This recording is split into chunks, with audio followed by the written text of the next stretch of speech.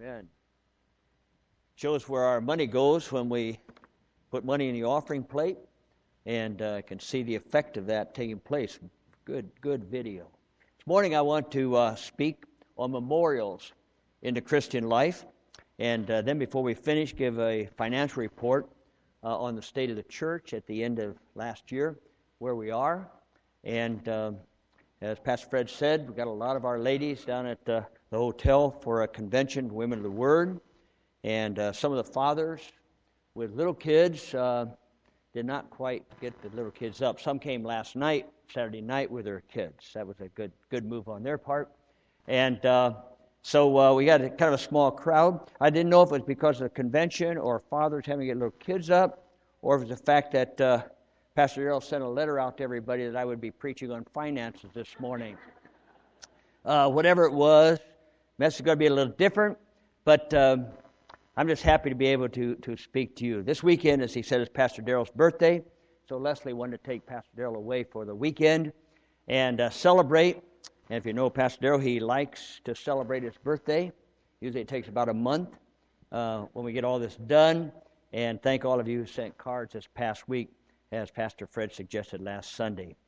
Let's review a little bit. Pastor Darrell's been preaching on Vision 2020, Vision 2020, having clear vision to see what God is doing in our lives.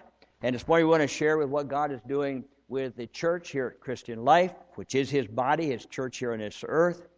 And not only have 2020 vision so that we see clearly with the understanding of God's leading in our life, but also the year 2020, as he pointed out, just 10 years from now, the next decade, and the year will be 2020.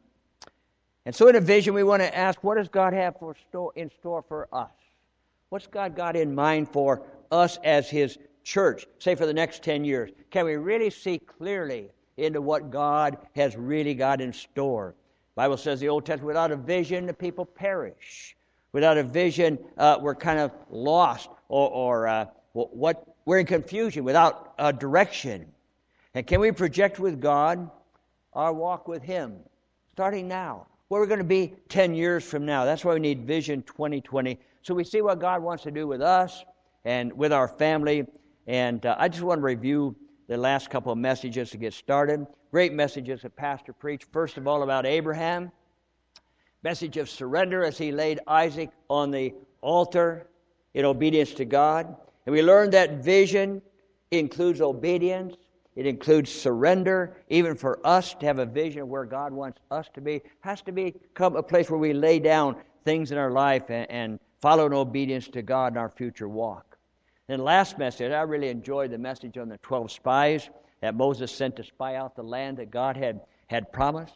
And the message there was that we might have spiritual mindset. If we're going to have vision, see the promise to fulfill, we have to get on the wavelength, the spiritual mindset that God wants us to live in. And they carried grapes back. He described not some little package of grapes you buy at Dominic's. These were on a pole, a cluster of grapes between two men as they walked back.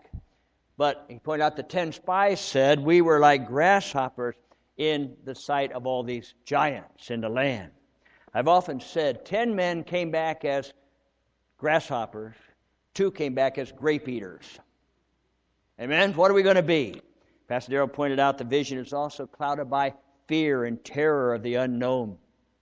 Instead of the fruit and the blessing that God has in store, like the 10 spies, it's so easy to only see the giants in our life. The walled cities that cannot be penetrated, no answer it seems like, and the impossibilities instead of the victories that God's want us to bring in. See, we have to walk in faith. You may not see it now, but let's walk in faith, in obedience to what God asks, what God shows us. Because Hebrews, we'll put it on the board here. Hebrews 11:1 says, faith is a confidence that what we hope for will actually happen. I like that translation. New Living Translation. Faith is what? It's confidence that what we hope for will actually happen. It gives assurance about things we can't see. Hey, 2020 vision, can we really see it? Faith gives us the assurance. Verse 2 says, through their faith, people in the old days earned a good reputation. A few verses later, verse 6, without faith it is impossible to please God. We must believe that God exists and that He has a reward for those who sincerely seek Him. That's what this series of messages, Vision, is about, that we might seek the Lord, that we can really have a God that exists, and we can begin to see what we cannot see. Abraham was called the father of faith. We see that in his life. Caleb and Joshua were men of faith who actually did believe what God said about the promised land, gave a good report to coincide with what God has said. And as he's giving these messages, Pastor Darrell, on 2012's vision, he asked me this week in his absence if I would continue the message this weekend, specifically on the vision for our local church. I said, happy to. That's kind of my, I enjoy that. And the vision that God gave for this church and how God is fulfilling His vision through us in this place, and you are all a part of that vision as we walk in obedient surrender like Abraham did. We walk with a spiritual mindset like Joshua and Caleb, two great messages to prepare the way. And so Pastor Darrell asked me if I would share, number one, where we've come from, where we have been this past year, and the financial update from last year, 2009, into the future as we walk on trusting the Lord and living by faith. To do that, I would like to bring this thought from God's Word, another Bible story that happened. The same thing with the spies going to land, only a generation later. When the people really finally did believe God and enter the land.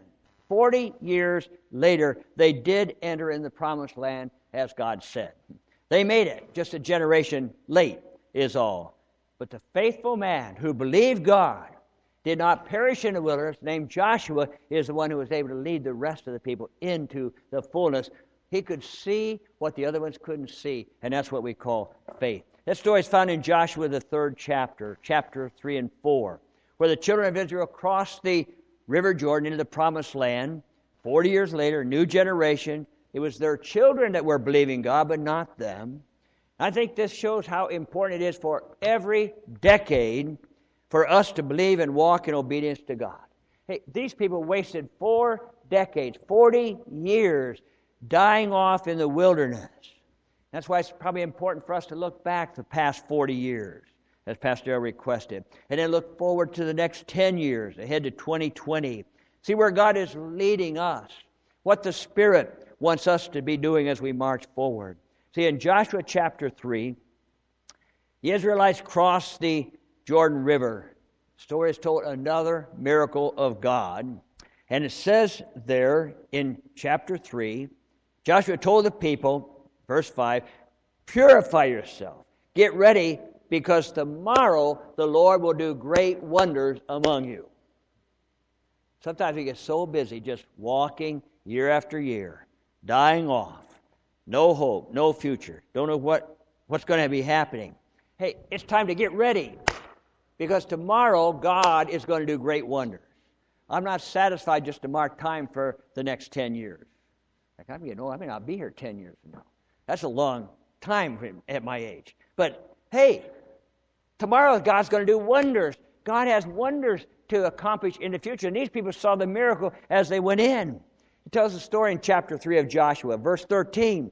He said, the priests will carry the ark of the Lord of all the earth. And as soon as their feet touch the water, notice, miracle, the flow of water will be cut off upstream, and the water will stand up like a wall. Just like it was the Red Sea. When they came out of Egypt, God opened it and they walked through on dry ground. Same thing happened here. Let's continue the story in Joshua chapter 4. After they crossed, it said, cross the Jordan River. The Lord said to Joshua, now choose 12 men, one from each tribe. Tell them, take 12 stones from the very place where the priests are standing in the middle of the Jordan. Carry them out and pile them up in the place where you're going to be staying tonight. And verse 6 says, we will use these stones to build a memorial. Get 12 stones out of the river, one for each tribe, represent all the people. Carry them out, and where we stop tonight, we're going to set up a memorial in that place. Now why? What's the reason? Look at verse 21. It's the next generation. It's the future. Verse 21 of chapter 4, then Joshua said to the Israelites, in the future your children will ask, what do these stones mean? And you can tell them, this is where the Israelites crossed the Jordan on dry ground.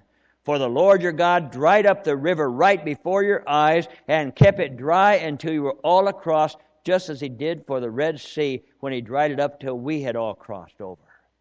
Verse 24, he did this. Why?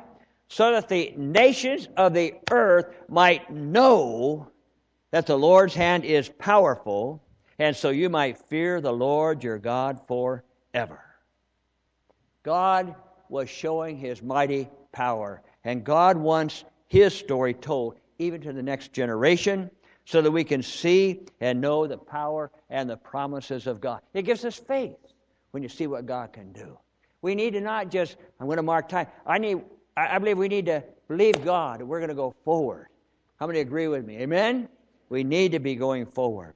I prepared a message, I think about 2 years ago, from this passage of Stones for Memorial. I really don't remember. I don't think I preached it here at Christian Life. But the title of that message was Looking Backward so that we can see forward. Look back to those stones so we can always see what God can be doing. I want to establish this idea this morning that they establish a memorial, reminding them of the goodness and the faithfulness of God, and perpetuated that story on to the next generation. This morning, let's look back at some of the memorials to see who we are in Christ, who we are in the church, in relationship to our mission, where God has called us. Look at our memorials, not just only to see our future, our destiny, but to see the promises of God so that we can live with a vision for what God is going to bring us into. That's what I say this morning. God doesn't want us just to mark time in life.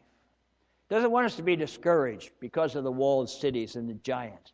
I believe it's time we begin to see what the power of God can do and begin to experience it, because God will work miracles and answer prayer. Hallelujah. I'm going to say amen myself. Amen. I want to look at the memorials here. In the church, we have memorials. One of the first one I want to mention is the Lord's Supper. Communion, the table that we bring out once a month as we have communion. It's a special memorial to remember Him.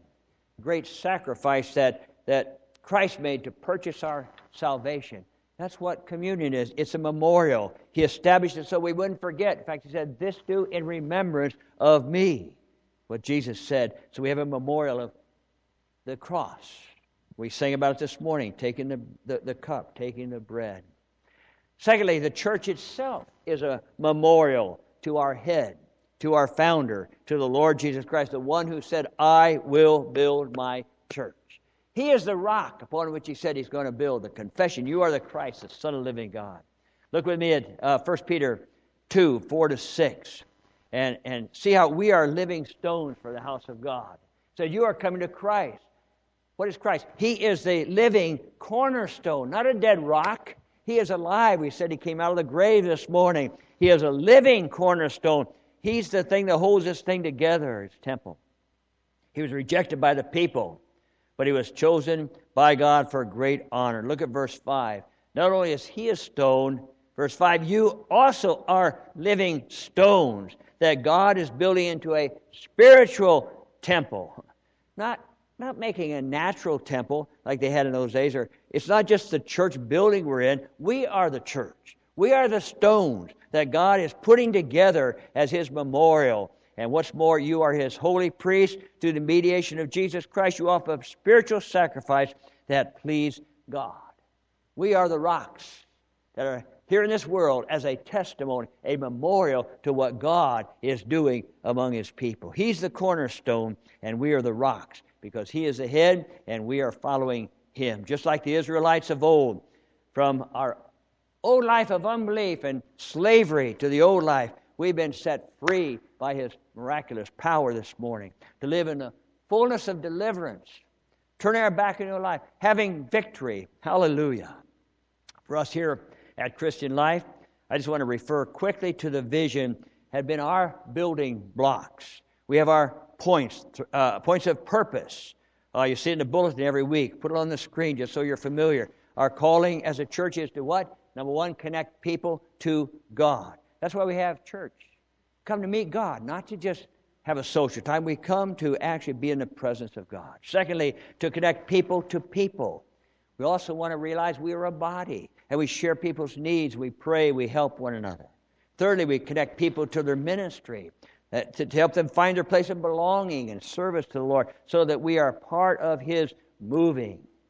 And as we review our vision, how God has led us up this place, I want to refer to the 4 foundational stones that almost 40 years ago God gave us as I came in and we started having services, and these were the points that God gave me. Talk about vision. I think it bears repeating because we have never deviated from this calling and vision that we are to be, number one, a worshiping church. That's what we do.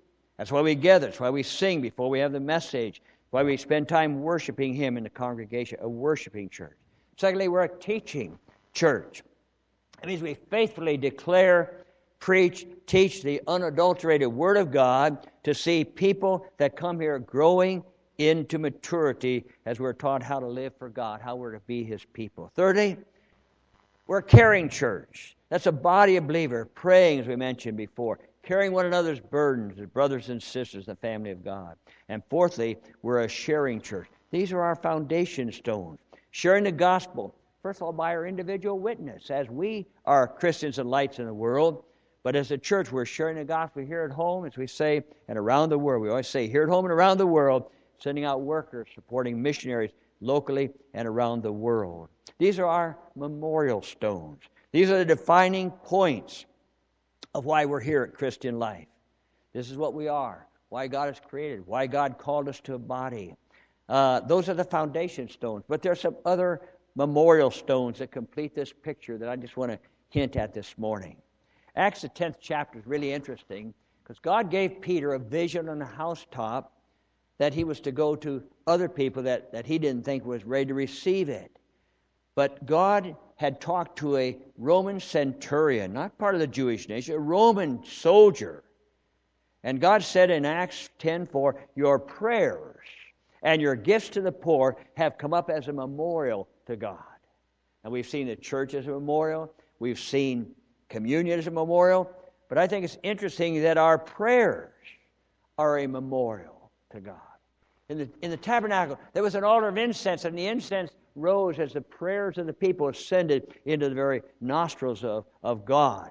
Prayer is a vital part of our life and ministry here at CLC. That's connecting people to God. And God called prayer a memorial that we set up. He also told Cornelius that day that our gifts to the poor are a memorial. As we endeavor to do weekly and monthly here at Christian Life, that's being a caring church. Jesus considers what we do to one of the least of these as a memorial unto Him. Then there's another memorial I want to refer to that Jesus taught in Matthew the 14th chapter. If you want to turn to Matthew chapter 14. And that is an interesting story about giving. And in verse 3, he describes how there was a woman that came into the house where he was. And it says that she had a beautiful alabaster box of expensive perfume. It would cost her a year's wages at that time. That's expensive. And she broke that box open. And verse 3 said she poured the perfume on Jesus, and that Jesus appreciated her gift. And he said it was anointing his body for burial because he was on the way to the cross. It was getting him ready. And that's what verse 3 tells the story. But in verse 4, some of the people at the table were really indignant. Why did she waste this expensive perfume? It could have been sold for a year's wages, money given to the poor. So they scolded her harshly. But Jesus replied, leave her alone. Why criticize her for doing such a good thing to me? You know, you can have family members, people in the world, when it comes to giving, even expensive things, like she had giving our money, you say, what in the world are you doing that? Don't you need don't give your money away. They criticize her. And they said, you always have the poor. You can always help them. But Jesus said, you will not always have me. I'm on my way to the cross. What she has done, she has anointed my body for my burial. And I want you to look at verse 9 up there. Look at verse 9. Verily I say unto you, Jesus said, wheresoever this gospel shall be preached throughout the whole world, this also that she hath done shall be spoken of as a memorial. Her gift will be a memorial throughout the ages as the story is told. Do you know that our consecration, our sacrificial giving, I told you we got a message on Finance Forward done, like she did, giving. That's a memorial. It's a memory point in our relationship with the Lord. It reminds me of the passage in Mark 12, verse 41 to 44, where Jesus was watching the people in their giving. Let me read it to you from the New International Version. It says, Jesus sat down near the collection box in the temple and watched the crowds as they dropped in their money. That's interesting. Aren't you glad that here at Christian Life we don't have a pastor go up each aisle as we're taking the offering to check and see, did you give anything? How much did you give? If Jesus wants to do it, he can do it. He's Jesus, right? But he had a point he wanted to make. So we don't keep track looking at what people give. But Jesus there, he saw many rich people put in large amounts. Verse 42, then a poor widow came in and dropped 2 small coins. Jesus called his disciples, come here guys, I want to show you something. I tell you the truth. Verse 43, this poor widow has given more than all the others who are making contributions. For they gave just a tiny part of their surplus, but she, poor as she is, has given everything she has to live on. Jesus called that a memorial. Her sacrifice, a testimony to the faithfulness of God and a memorial to our obedience to the Word, even in our giving. And it's interesting to note that Jesus was watching. See, the memorial was not the amount that she gave. Not, oh, what a big gift. Probably all the others, Jesus said, gave more than she did. But Jesus noted the proportion of her giving. In other words, he knows what she had left over after she gave.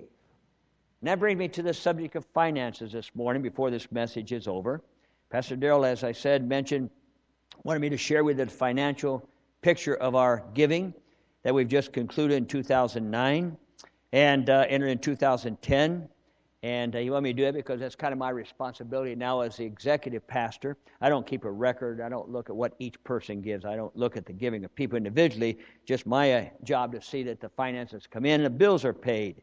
And as executive pastor, I take care of finances and facilities, missions, just keeping things operating.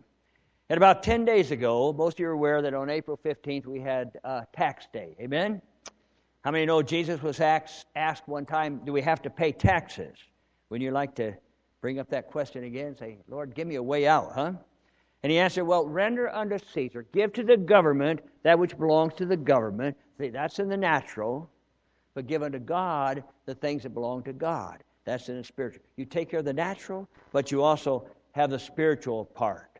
And our church accountant have gone over our finances for the past year, as we do every year, has completed a report for 2009, and every year about this time we share that with the congregation. And we didn't want to call a separate meeting, people come back for it. We want to do it in this message this morning because we saw all these memorials. Giving is a memorial, and I want to share that with you. So I could call a message on giving or a financial report. I would rather just call it participating in the blessing of the Lord, building a memorial unto God. Before I get into the actual finance, let me give you a few principles. What's his name? I forgot his name now. Wrote a book a while back, How Then Shall We Live? I'd like to ask, how then should we live with our money? How then should we live in relationship to our finance? Principle number 1 with God is give, and it shall be given unto you. The reference is Luke 6:38, where it says that, give, and it'll be giving unto you.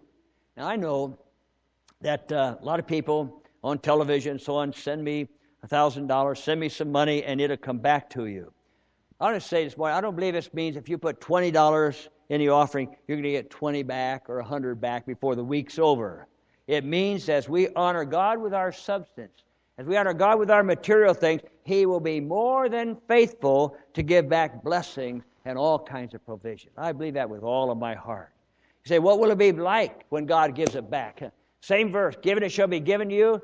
Look at the rest of the verse. Wow. It'll come back to you, pressed down, shaken together, making room for more, running over and poured into your lap. Have you ever done that with like a thing of flour where you shake it and it goes down, you put more in, it runs over, spills all over you, and so on? He said, that's the way I'd like to take care of you if I can be your partner. Look at the conversation that God had between him and his people in the book of Malachi. Beginning with verse 7 through 10 of chapter 3, Malachi 3, last book in the Old Testament. I just want to read the last phrase of verse 7. God wrote through the prophet, but you ask, how can we return to the Lord when we've never gone away? I could paraphrase that and say, what are you saying, God? Nothing wrong with me. I'm doing good. I like little Wyatt when he was born. He asked, how are you? I'm doing good. Always doing good. We're always doing good. Amen? Always doing good. Nothing wrong with me. See, we justify ourselves. I'm doing all my part. And it's almost like we don't understand. What are you talking about, God? So God's very blunt. Verse 8, he'll give you an example. Should people cheat God? I kind of like, I just reading out of the NLT, New Living Translation. King James is a little stronger. It says, will a man rob God? I don't want to hear about robbing. So we'll use the word cheating. Should I cheat God? Well, God says, you have cheated me. But you ask, what do you mean? When did we ever cheat you? And then he answers, you have cheated me of the tithes and the offerings that's due unto me. That word due just leaped out at me this morning. I'd never really noticed that before. In other words, our tithes and offerings are due the Lord. It's not something I'm being magnanimous about. It's due God. And we don't take God's money. He says, you're under a curse. Your whole nation has been cheating me. I think we've left God out of our nation, and I think we're paying the price. We need to honor God, even with our giving. So he says in verse 10, bring all the tithes into the storehouse so there be enough food or provision in my temple. If you do this, says the Lord of heaven's army, the Lord of hosts, I will open the windows of heaven for you. I will pour out a blessing so great you won't have room enough to take it in. I think we could go along with that. We honor God. He opens the windows of heaven. And if you don't believe it, if you don't believe this works, I'll refer to the last phrase in verse 10. Try it, he said. Put me to the test. Just test God. He says, try me and see if it won't work. How will God bless when we honor him, when we obey by bringing our tithes into the storehouse? See, God's house is where the provision is brought into for the things for the work of God. How will he do it? He says, it will be pressed down in the book in Matthew. So we make more room for it. Malachi says in verse 11, he will rebuke the devourer. That's what's been eating up your prophets. I'll rebuke that. I'm going to open the windows of heaven. Hallelujah. I want to live that way. I want to pour out a blessing upon us that there won't be room enough to receive it. I just want to live in that kind of blessing. So I'll tell you this morning, you cannot outdo God. You cannot outdo God. Hey, I may not get all the money back, dollar for dollar that I give, but I am blessed beyond measure because God is my provider, takes care of us and our family, and we have agreement, God and I. I will honor God faithfully and consistently, and he'll take care of me, so I don't have to worry about it. Hallelujah. How do we give? Without measure. Another place says generously, consistently. Like the verse says, hilariously. Get happy. I think we should say, we're going to take up an offering. Everybody should start clapping. Hallelujah. I don't know how that would go over, but it's interesting. How do we give? Without measure. How do we receive? Pressed down, shaken together, windows of heaven open. Philippians 4:19, my God shall supply all your needs according to his riches and glory by Christ Jesus. Hey, where do we live? We live in the land of promise, standing on the promises of God. Land flowing with figuratively milk and honey. That is the provision. What was the first principle? Give and it shall be given back to you. The last phrase of that verse says, that's Luke 6:38, the amount you give will determine the amount you get back. The amount you give will determine how much God can bless you, and it comes back to you. And that leads me to the second principle, which is the law of sowing and reaping. The law of sowing and reaping. Right down here, 2 Corinthians 9:6. Not on the screen because I just added this last night as I was looking this over. What's the scriptural principle of sowing and reaping? 2 Corinthians 9:6. Remember this, a farmer who plants only a few seeds gets a small crop. Amen? You plant 3 kernels of corn. I hope you get 3 stalks of corn. I hope each one does something. But the one who plants generously gets a generous crop. You must each decide in your heart how much to give. And don't give reluctantly or in response to pressure. I felt as I read I should stop say this morning. I don't want you to, even when we take up an offering, give reluctantly or in response to pressure. You say, well, you're sure putting pressure on us this morning. No, I'm not. I'm just telling you what the Word of God says. I don't want you to give because you're under pressure. I want you to give because you want the windows of heaven open, because you want to be in relationship with God. And we realize what the amount we give is what comes back. God loves a person who gives cheerfully. God will generously provide for all of your needs. That's what I'm talking about. And you will always have everything you need and plenty left over to share with others. Very interesting. I thought of it. I was going to illustrate that, and I didn't have the nerve to do it. But out in our garage, somehow we have a great big old scoop shovel with a broken handle on it. I don't know where it came from. It's all rusty. I thought I should bring that this morning and say, now you can, give out of a shovel, or I could bring a spoon and say, or you can give out of a tablespoon. And you will get back proportionally. You want a shovel blessing? Shovel it in. You want a teaspoon blessing? Buy a cup of tea and put the sugar in it. Amen. Never mind. Okay, give generously. Amen. There's a third principle, and that is the principle of first fruits in God's economy. First fruits means the first of everything belongs to God. In the Old Testament, it's very important. The firstborn, the first one in the family, you gave that to God as a symbol that your whole family belonged to God. That's why I talk about in Malachi, the first of what you produce or what you earn. We're not in an agricultural economy today. What you earn, the first of your paycheck, your salary, belongs to God. 1 Corinthians 16:2 says on the first day of the week. You'd be surprised how many times the Bible says first. 1 Corinthians 16 tells why are we worshiping on Sunday morning, the first day of the week? The Bible says on the first day of the week, let every one of you lay by and store. In other translations, put aside a portion of the money you've earned. On the first day of the week, you should set aside. Now, this is not something that's hard for me. It's hard for some of you maybe. Say, well, I don't know about that. Why should I take the first part of my paycheck? Hey, I just learned it. When I was a kid, my parents had a little jar up in the cupboard in the kitchen where the coffee cups were. When my dad got paid, 10% came out and went in a jar. Didn't even go in his pocket. It went in a jar. The first thing belonged to God. And every Sunday morning before we would go, we get the tithe jar. The sign on a tithe jar. Get the tithe jar out, and he would give each one of us, the kids, $1 out of that, so we could put some in because we didn't have anything, but we wanted to give. And then he would put the money in. He earned it that week, and on the money he earned, that went to him. That wasn't his. It belonged to God. And that's why we bring our offerings on the first Sunday of the week to the Lord, because the first belongs to God. That's a principle of the kingdom of God. First principle up here. Third principle. First of every, literally, it's not mine. God gave it to me. God gave me everything I have. And he asks that I recognize that by giving him the first of everything we have, what we are, what we receive. See, it all belongs to God. You know what the neat part is? He lets us keep 90% of it. Isn't that wonderful? For us to live on. Well, that's a good deal. He gives the income. You say, no, he doesn't. The company writes my check. How'd you get the job? Where'd you get the brains to do the job? Where'd you get the education? How'd you get into that school? How'd you pay for the tuition? You realize God directs our path through life, and everything we have, it can go in a moment. God's goodness is not what only leads us to repentance, but leads us to his blessing. And we have it because he blessed us. And he only asked for a token back to him. We keep the rest.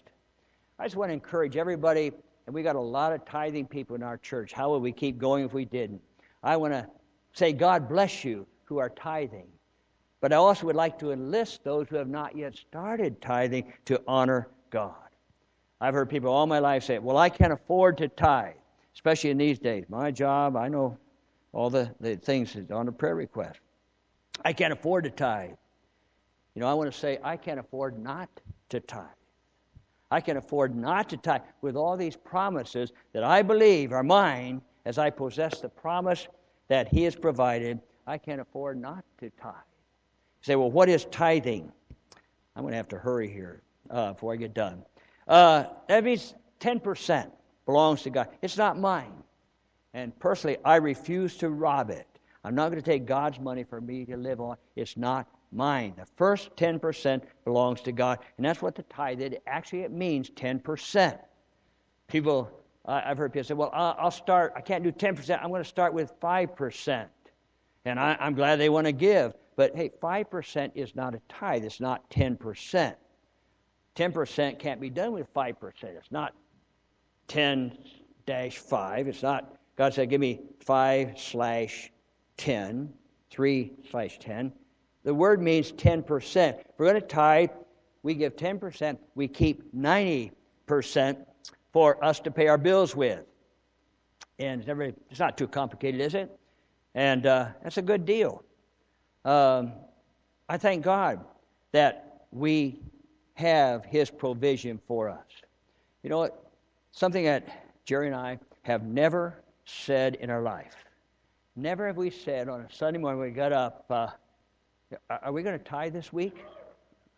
She's laughing when I say, you know, that'd be the stupidest thing I could ever say. Are we going to tithe this week? It's been a rough week. It's not even a question. Because I don't figure our budget on 100%. I figure our budget on 90%. That's our money. That's what we work with. And the other 10% is God. And I would say we believe it, practice it, and He's never failed us yet. Hey, I really have to move on to the closing. So I just want to give you the financial picture of the church, even in this time of recession. And I want to show you this morning how the recession has affected our church. And I'll tell you, I want you to know that I know there are people out of work. Say, man, I even hate to see you preaching this. I'd like to do something, but I can't. I see the request for jobs, for more hours, for a need for a raise. I can't meet my bills and all that.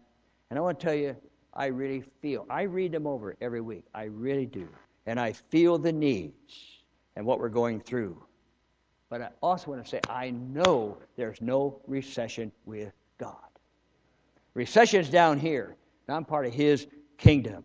I want to tell you, the windows of heaven are not barricaded. God can open anytime He wants. He can still rebuke the devourer. See, God can rebuke the things that eating up. It says one place in the Old Testament, when we don't honor God, it's like we put our money into a bag with holes in it. You put it in, but it's not there. It somehow leaks out. But when God rebukes the devourer, He can make our money and His provision go farther than it could ever go by itself. We need to trust Him. We need to be faithful. And I want to assure you this morning that God is faithful. Let me share the financial report. And I got bad news and I got good news. I'll start with the bad news. Our giving is down. The good news is we're trusting God. And we want to be faithful. End of my sermon. Okay, don't go yet. We've really said very little about it because we don't want to be negative. We're taking up offerings. But giving began to go down a number of years ago. Back in 2006, 2007, it started crippling off. But then it would pick up. There'd always be some large gifts toward the end of the year that would make up the difference. So we were doing all right. And every year we would close in the black. But 2008, the giving was noticeably down. I mean, I'm talking about almost a third down. Our budget is up here, and the giving was down here. But it never picked up in 2008 with the large gifts or anything to at the end of the year. So, in closing 2008, I want to tell you we were here with a big deficit, the biggest deficit I've ever, since I've been here. Because we as a church were operating on a budget. The expenses were planned out. We expected what we have to pay. Somehow it had to be taken care of. But the reality really hit by the end of the year. Here we are, the offerings are going down, the expenses are still the same. It didn't level off by the end of the year, and when we got the financial report at the end of the year, we were thousands of dollars in the red with unpaid bills as we started 2009. Never happened before, but we hadn't been in that kind of recession since the Depression, and we felt it in the giving. Before you think too negative, let me just say, again, I want to say there are many people in our church who have tithed consistently right on through the recession. They've tithed through the years. It's just a habit with them. People have been faithful with their commitment and giving to the Lord, or we would have been in a lot worse shape. And I want to thank all of the people who have given, even sacrificially. They've taken and honored God with their finance so that work could go forward.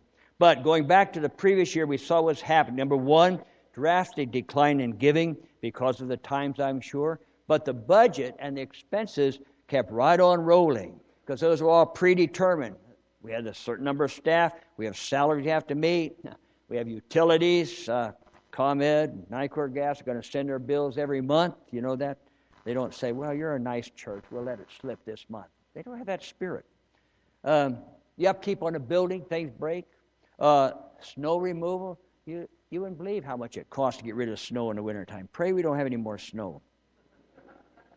The repairs. All the departments, the various groups of ministry expenses. Missions. Our giving to the harvest and our missions at church. Expenses went right on in spite of recession. And when we really looked at how serious the situation was, we took extreme measures. When we got that financial report, we went on what I call an austerity program. We sacrificed more than we've ever done before. You say, well, what did you do? How'd you get over that? Well, number one, we were sorry, but some staff had to be laid off. Other staff people actually cut their salary, went without pay, believing this is what God wanted them to do because they loved the church. The repair and the maintenance was done mostly in-house. By that, I should say mainly by Pastor Fred and the men that he enlisted, because he has all the tools and the skills, and he can get in and fix almost anything. I appreciate it. We went over all of the services, the vendors. We cut out at what wasn't absolutely necessary. We became very utility conscious, conserving lights and heat and air conditioning, monitoring thermostats. We looked for other ways to cut money and save. All the time believing God for a miracle that God would provide to help. And there's 4 ways. All of them start with S. Put them on the screen. Number 1, we turn this around by sacrifice. Sacrifice by areas of ministry and sacrifice by the staff. And I want to just say thank you. Secondly, by saving on everything. We saved on utilities, expenses. You wouldn't believe it, shopping for bargains. We send Jerry Alexi and Jerry Merrill out every Thursday just to shop for bargains so we can keep eating on Sunday here. No new buying, just the essentials. Number 3, third S is salary. We cut out all the extras. We just maintained freeze on all expansion. And number 4, the fourth S was supplication. We called on God to help. God would give us wisdom in what we're doing. And I want to report a great victory to you this morning. I want to show you how we were. I don't know if help me, Melanie, I don't know if the slides go in order, but let's look at the debt at the end of 2008. We had outstanding bills December 31st. Can you look at that? Our debt at the beginning of this year, of 2009, was $78,000. That's how much the giving was below what the budget was. I about had a heart attack. Never seen that. How serious can you get? I almost said, Pastor Darrell, take the church. I'm heading to Iowa. But no, I had to stay here. $78,000. I can't leave that way. And that's how much we were in debt. But by the close of the year, December 31st, 2009, we were zero amount in debt. Hallelujah. Hallelujah. All the posted bills were paid by the end of the year, and I consider that one of the greatest miracles I've ever seen in my ministry. How can you do that? By sacrifice, austerity program. We made up the deficit of the previous years, and had all the bills paid at the end of 2009 to start this year. And I want to say, hallelujah. Now, natural question you have, well, how did we do that? How did sacrifice and saving makes up this difference? Just briefly, I'm just going to hurry through this. By salaries, we cut actually $38,000 off of what we owed. By operating expenses, we cut $21,000. We cut back. That's cutting back. Because we had less salaries, we had less payroll tax. We saved $11,800. Utilities, watching thermostats, being careful, changing light bulbs, we actually saved $8,500. It's not $100 a month, $1,000 a month, but it's $8,000. Repairs and supply maintenance. I talked about Pastor Fred doing $3,500 we saved.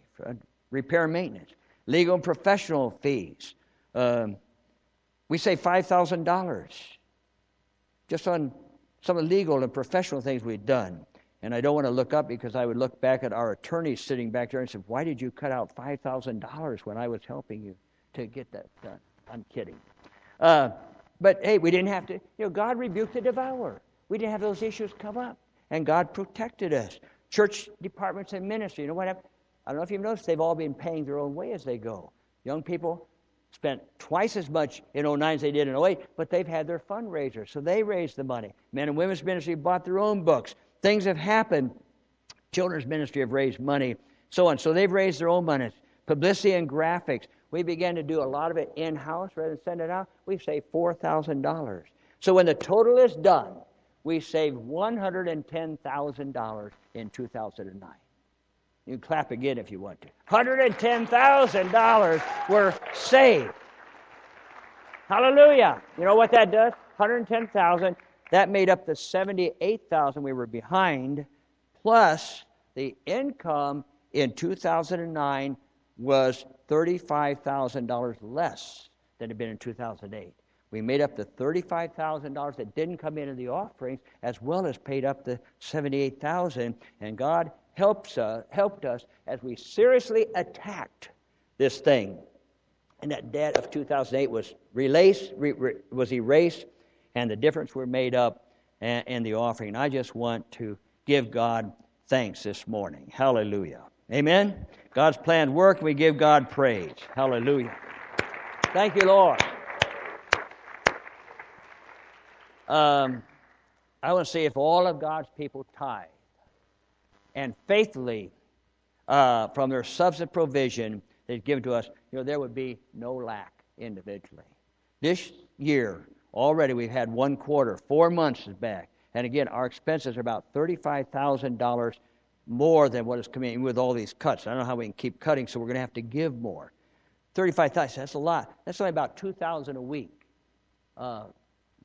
Good-sized crowd, if people would give, that could easily be met. We were making more than that before the recession. So I believe that God wants us who are committed and faithful to Him to step up and check out our commitment and see what we can do. What does God want us to do now? Because I don't want ever come to the end of a year again with a deficit like that. I would have white hair if that happened. So don't do that to me. I know God's plan works. His provision is there. I do have to say one thing. You notice in all that list, I did not say anything about missions being cut. Out of all this, we did not cut back on any promised support to a missionary. Somebody's on the field, either here at home or around the world. We have been faithful to what we promised. If we said this is what you're going to get, I have seen missionaries on the field where that didn't happen.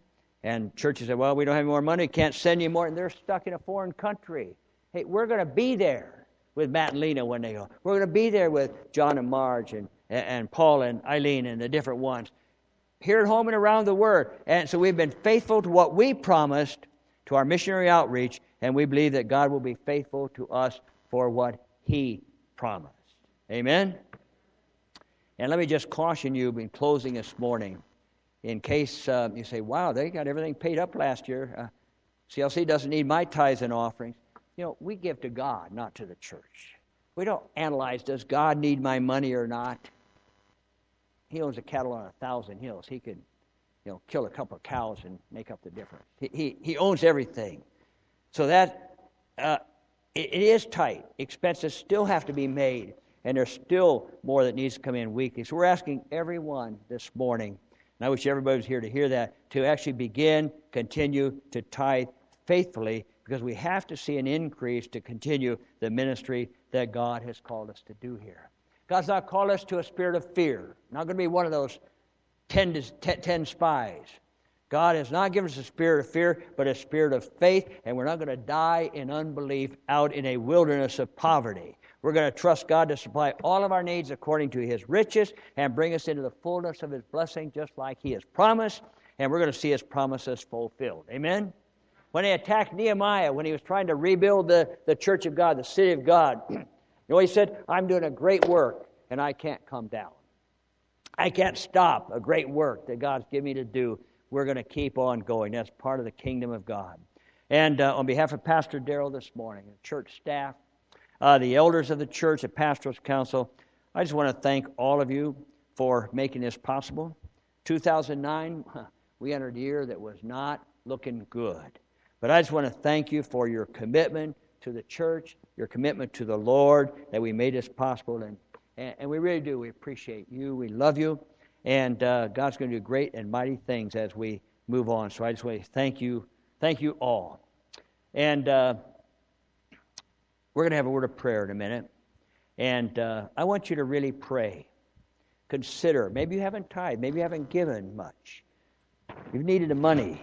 But I want you to consider and plan accordingly to be a regular part of helping us keep the ministry going for the kingdom of God that God's planted here in the Northwest. I want God to flourish the work. And let's pray and ask God to help us make a commitment, make a memorial, that we can look back to this day and say, hey, I decided I'm going to be a part of supporting God's kingdom, even in my giving. Thank you all for being faithful. But I want to say God has been the most faithful. He's blessed our church all these years. I'm so glad that all these people are here that God sent to us. We're seeking to please God, to live for Him. Let's go forward and possess the land that He's given to us. Amen? Father, in Jesus' name, I just pray that you'll take remarks about money. Help us to see that this is a memory in your sight. Lord, help us not to take your money for ourselves. But I pray, God, we'll honor you, not in word only, but in deed. I pray, oh God, that you're going to lay a burden on people's hearts. Say, I need to pick up the work. Help us, Lord, to live on the 90%. I just pray, God, that you will be honored by our consecration this morning as we give a blessing to you. In Jesus' name, amen. Amen. I know that some of you are visiting here this morning. If this wasn't what you expected when you came to church, I apologize. But we'd have to share the finances. And I don't want to keep people any longer, especially if we need to go. But I'm going to invite anybody who wants to just stay another few minutes. I have to leave and get out to Church in the Hills in about 5 or 10 minutes. So if you do want to, come down to the front over here. And I would if you would like to receive a copy of the cash receipts and disbursements for 2009 for those 12 months. I have a copy here. As much time as I have, I'll go over line by line and just show you where we've been up, where we've been down, what God has done, and quickly share you that with you before I leave for the other campus. Would you stand with me? And let's receive the blessing of the Lord. God has blessed us. We are His people. And as Pastor Darrell does every Sunday, I want to give you the ancient blessing from Moses' day, when he said to them, to his people, may the Lord bless you and protect you. May the Lord smile upon you and be gracious unto you. May the Lord show you His favor and give you His peace. And everybody said amen. Father, I pray that you'll take the message this morning. Lord, if the financial thing didn't fit some people, visitors and so on, I just pray you'll help them to concentrate on being the memorial to you in the church. The memorial of our prayer, memorial of our helping the poor, the memorial of our honoring you with our substance. I thank you, Lord, for the mercies that we are built upon the rock, and you didn't let our church go down this past year, but you provided for us, and I pray you're going to provide for 2010. Give us vision for 2020, that we might walk in the fullness of your blessing. Now, Lord, I pray for an increase. May people see this week the rebuking of the devourer, as you cause what they have to last longer, to keep going. Thank you, Lord, that you are good, and we bless your holy name in Jesus' name. Everybody said amen? Amen. God bless you. Thank you for putting up with me on this. Anybody wants to just talk about finances, let me give you a cash transference. Come over.